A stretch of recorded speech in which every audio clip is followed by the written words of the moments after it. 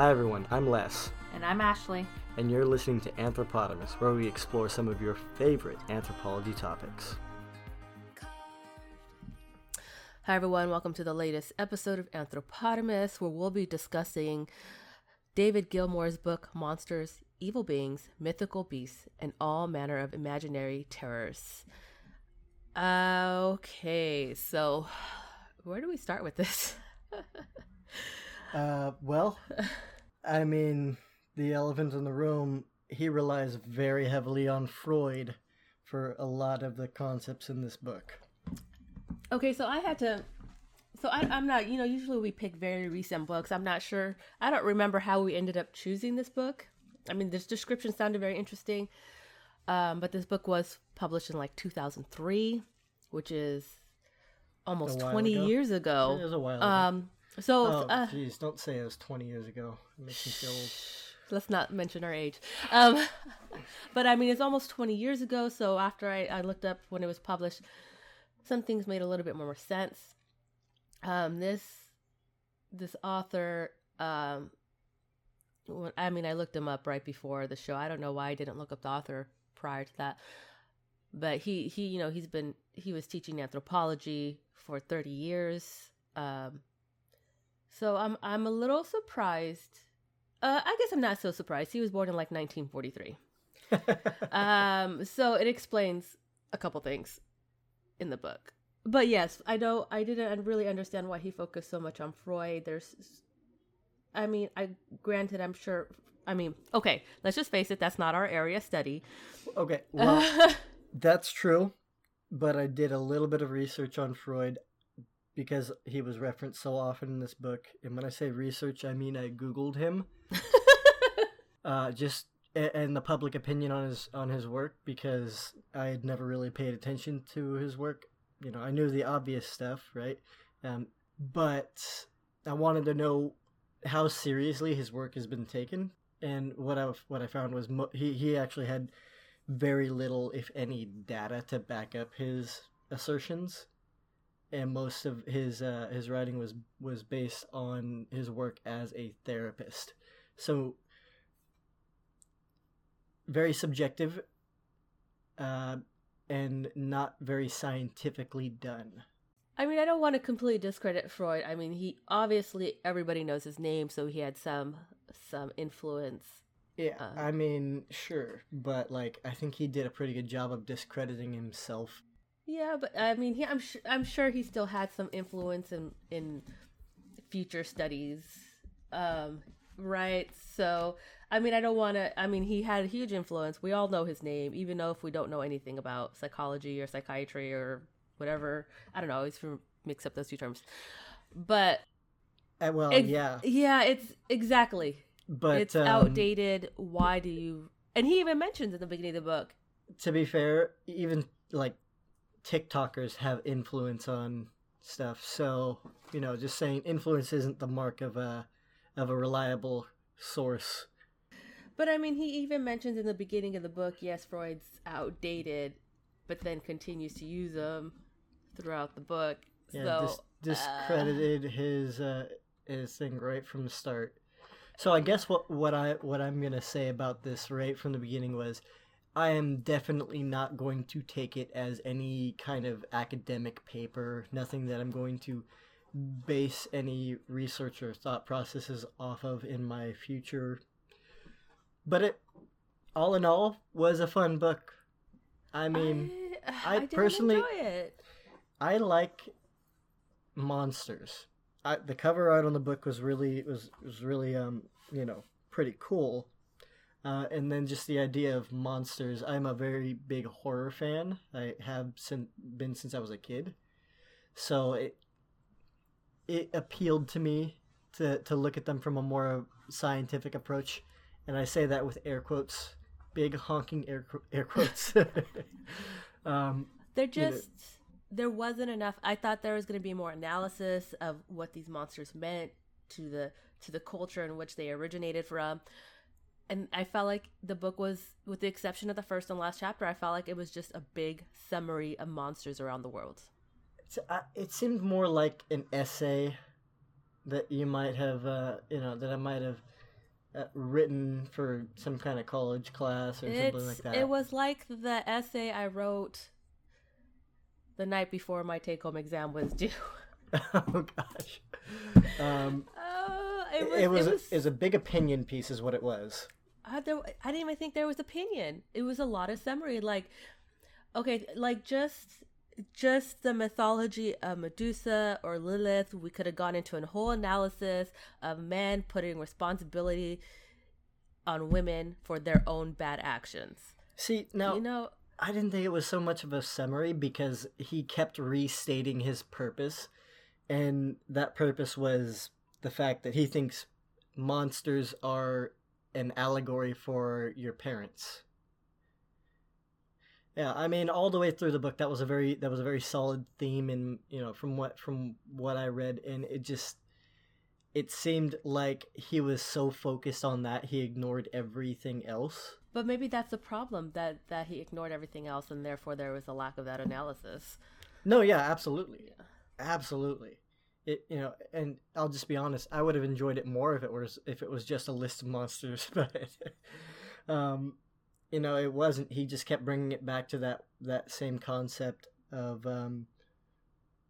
monsters and heroes being an allegory for a child and the parents, and how you needed to slay the parent in order to become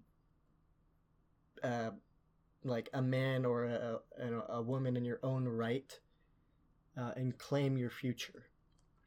Yeah, I feel like a lot of these stories had so much more to them that it wasn't. Oh, yeah, geez, absolutely. The portion on the Wendigo alone. Oh, jeez. Yeah. I was very confused by this when he first started talking about it, because this not necessarily have to do with the actual story of the Wendigo, but yeah, because I like I should preface this by saying that from what I understand, the native people don't talk about the Wendigo. Not even to researchers, nothing like that. That you don't talk about the Wendigo as part of the lore, because it might attract the Wendigo's attention. And maybe I'm confusing with another monster. I'm not sure. That's what I've always heard. I mean, granted, I have taken classes in archaeology of North America. I'm not familiar with North American mythology and whatnot, but not related to the actual mythologies. But the reason I was confused at first is because, and this makes more sense now that I found out this came out in 2003, but he kept using the term Indian. And at first I was like, okay, we're talking about, like, I think he was talking about a tribe in Canada. And then he keeps saying Indian, and I'm like, are we talking about Native Americans? Did he say Indian? I thought the he said whole Inuit. time.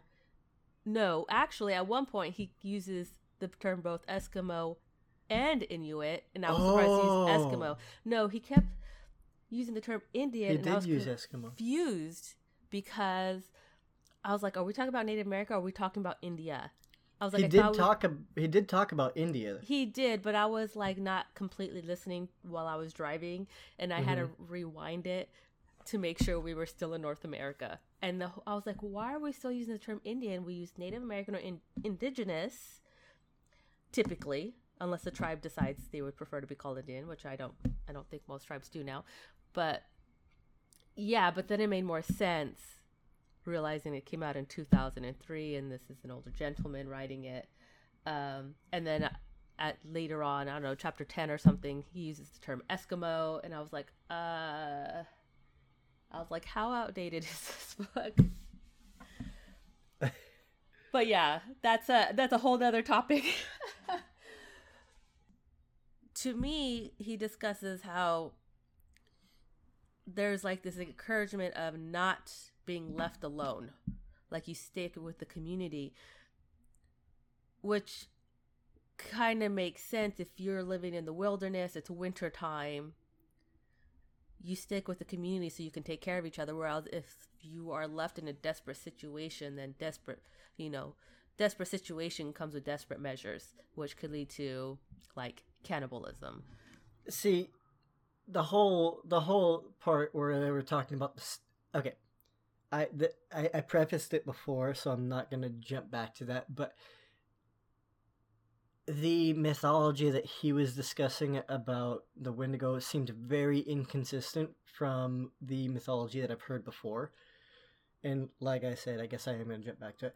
Like I said, I understand, or from what I understand, Native American tribes, the Native American tribes who believe in the Wendigo don't talk about the Wendigo, and will specifically refuse, except for in some very special circumstances, to even say the name, especially to outsiders. And that right there is the key, especially to outsiders, because we don't have the cultural framework to be afraid, and we'll use the term Wendigo, which is evidenced by this podcast. Since I've said it 12 times in that one sentence. And to those of you who believe in that, if you are listening to this podcast, I do apologize. I do not mean to be disrespectful. And you know what? Maybe we can do a spin-off off of this about having to have a guest on to talk about an actual Native American coming and talk about Native American beliefs and etiquette. That's probably preferable, right? Yeah, maybe we should do that next episode. Yeah. No, Stop saying the word, Les. Stop saying the word. You're gonna have some nightmares tonight. I had nightmares last night, so. There you go. Before. That's not an uncommon thing. So maybe I am cursed. Who knows? Yeah. Anyways, what else can we see? You know what? I looked up the author and his other works don't, and he also, I want to say, I guess I could look it up right now. I want to say he had this $100 textbooks on the Great Basin. So I was or the Great Plains. So I was also a little surprised by the term Indian. Yeah, the people of the plain. So I'm also surprised, and I guess I could see when this book came out. But because he has this book, I was also surprised by the term Indian. This came out in 1980. Okay, so we're probably still using the term Indian. So he does have a book on the people of the plain. Came out in 1980. I mean, honestly, I've got some older family members who still use the term Indian. Oh, I do too, but I mean, they're older, so. But I mean, his other works talk about masculinity and misogyny. So I'm wondering if maybe that is more what he specializes more in. I mean, if he does, it would seem to me that he probably has some outdated opinions on the subject. Just considering when they're published and whatnot. Well, yeah, but also some of the things that he says during the book, just kind of he very strongly highlights gender roles in a lot of the chapters, especially when talking about the whole Oedipus complex, which was a theme throughout. Well, he has this book, Misogyny, the Male Malady. This looks like maybe came out in 2010. So I mean, he could have. I mean, with new research. Yeah, well, maybe he has become woke. Who knows? You're too old to use that term, Les. Am I? Honestly, I would be interested to read David Gilmour's other work on misogyny. I feel like that might be something he specializes more in and might have more in-depth analysis on.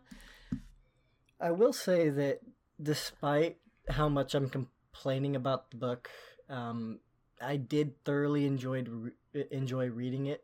Yeah, so it was it left me wanting more, which is a good thing and a bad thing, because first of all, that means that he didn't cover what I wanted him to cover, and I was dissatisfied with the work that I read. But it also means that he did spark some interest in me, which means that, it may just be that I like monsters, like I said before, and I'm very interested in how people perceive monsters why monsters are scary in the human mind in general. I mean, I'll give him a little bit of credit. I can't say that I'm eager to read more of his writing, though. I mean, it's pretty obvious. I didn't really care for the book. But we also know that I am a very impatient reader. It takes a lot for me to stick with the book. That's just the ADHD. If I can't, like hyper focus on the topic, then I'm not going to enjoy it. But no, I actually would like to read his other work because I feel like he's written more about it. So I get the impression that's really where he specializes, and that he would have more to say. And I mean, why not learn about misogyny? True. As a sidebar, I don't think that there has been a single book we reviewed other than ADHD where you had a positive attitude towards it. There was that one on the Philippines. Yeah, that's true. That was a good book. And then Sapiens. I didn't finish it, but I would highly recommend it because, it was like a 20-hour book. Yeah, so back to monsters. I just wanted more. You're right. I did. It did leave me wanting more. I just feel like there was just so much you could have said that did not relate to Freud.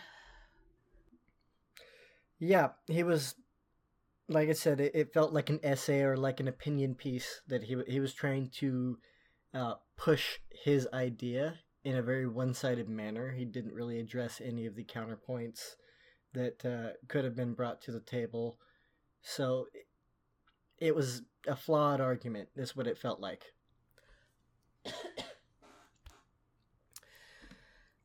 All right, Les, do we have anything else to say about this book? Definitely give it a read. Fast forward it. You could definitely. I fast forwarded to 1.4. So times 2 is Audible. Fine. Yeah. Times 2 is fine. 2 was too much for me. I couldn't keep up with 2. You get used to it. I was doing various other tasks while I was listening to it.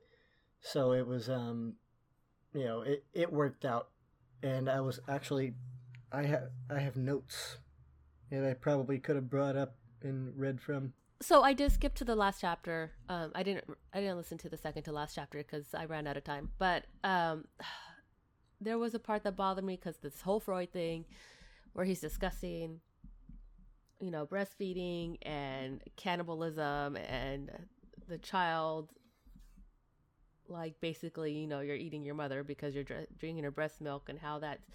I just felt that connecting to that to cannibalism. That was really weird. I mean, granted, I just took isotopic analysis. You are what you eat, right? There's always that term. I mean, essentially, you're eating your mother, breastfeeding, yes. Or eating from her. But to say we have this natural, violent instinct to eat humans because of, this connection of breastfeeding, and then the whole anger because you're teething and you're wanting to bite, and it was a bit grotesque. I don't know, it was just a bit. It was stretching it to me.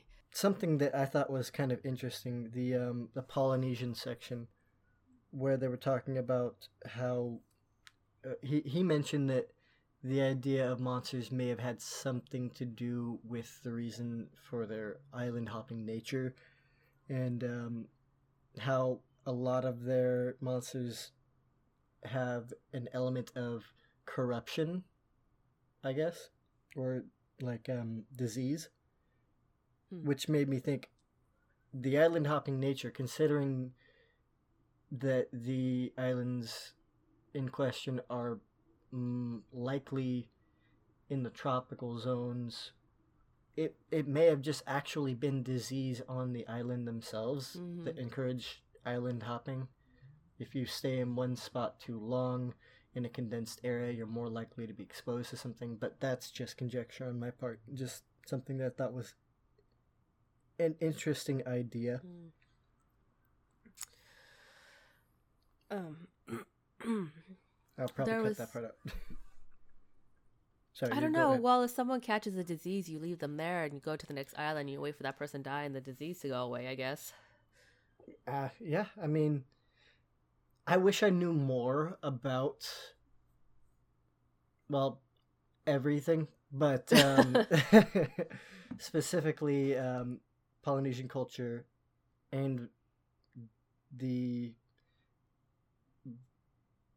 commonality of diseases on islands, because I feel like the fact that they're so isolated makes them less likely to be exposed to diseases. I feel like they would be less likely, especially if they're a low density population, if they're a small tribe, less likely to be passing things on to each other. Exactly.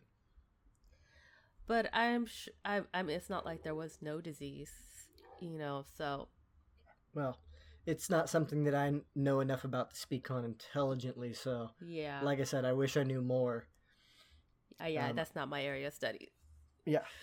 But one thing, there was a chapter where it was talking about how, like, in the early 1800s, there was all these eyewitnesses who saw monsters and how supposedly they were credible witnesses. And I'm like, really? Are they really credible? I mean, like, weren't people drinking Coke in their soda at this time? So, I mean, you never I know. actually have a note on that, and it talks about how all of these people are credible witnesses.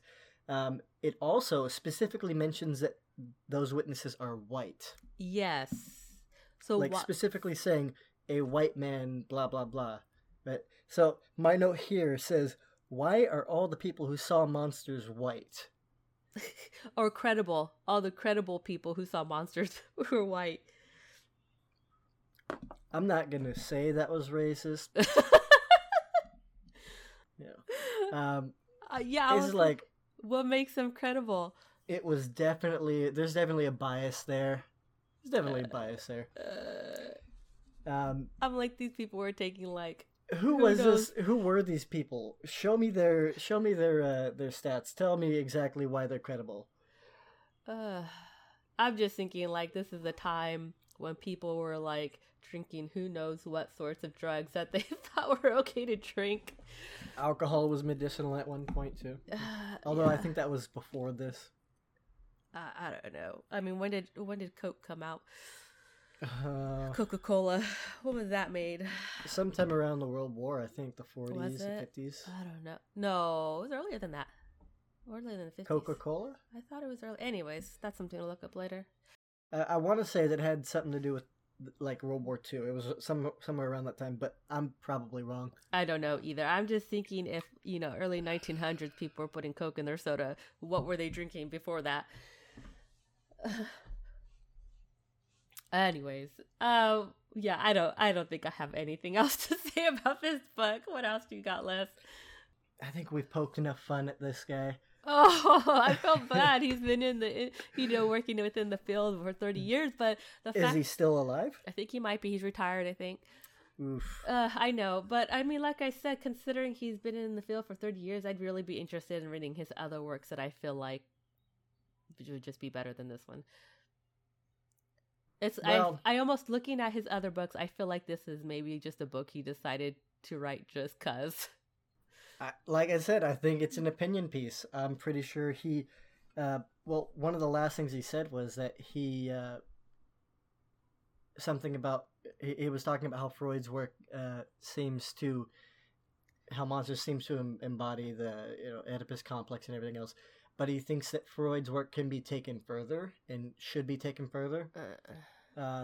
So I'm thinking that maybe he has some extreme issues, and this was his attempt at normalizing them and justifying his own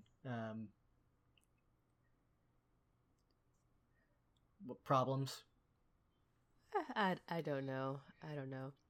He seems to have been fascinated with Freud. He thought this guy's ideas were not only valid but good, and he wants to take them a bit further. So I don't want to take anything away from his work. I mean, obviously, I don't even have a degree myself, but as a human with a brain and the ability to reason and think for myself, I'm just going to say that it doesn't make me want to read more of his work. You know, it's funny, is like, I didn't like the book, but I want to read his other stuff. And you're like, I like the book, but I don't want to read his other stuff. Yep, that sounds like us. Yeah. Thank you everyone for listening. We just discussed Monsters by David Gilmour. Hope you enjoyed this episode, and we'll see you next time. Thank you all for listening. Distribution of Anthropotamus is in collaboration with the American Anthropological Association. Please continue to follow us on Instagram and Twitter @Anthropotamus for our latest episodes, show notes, and book discussion schedule.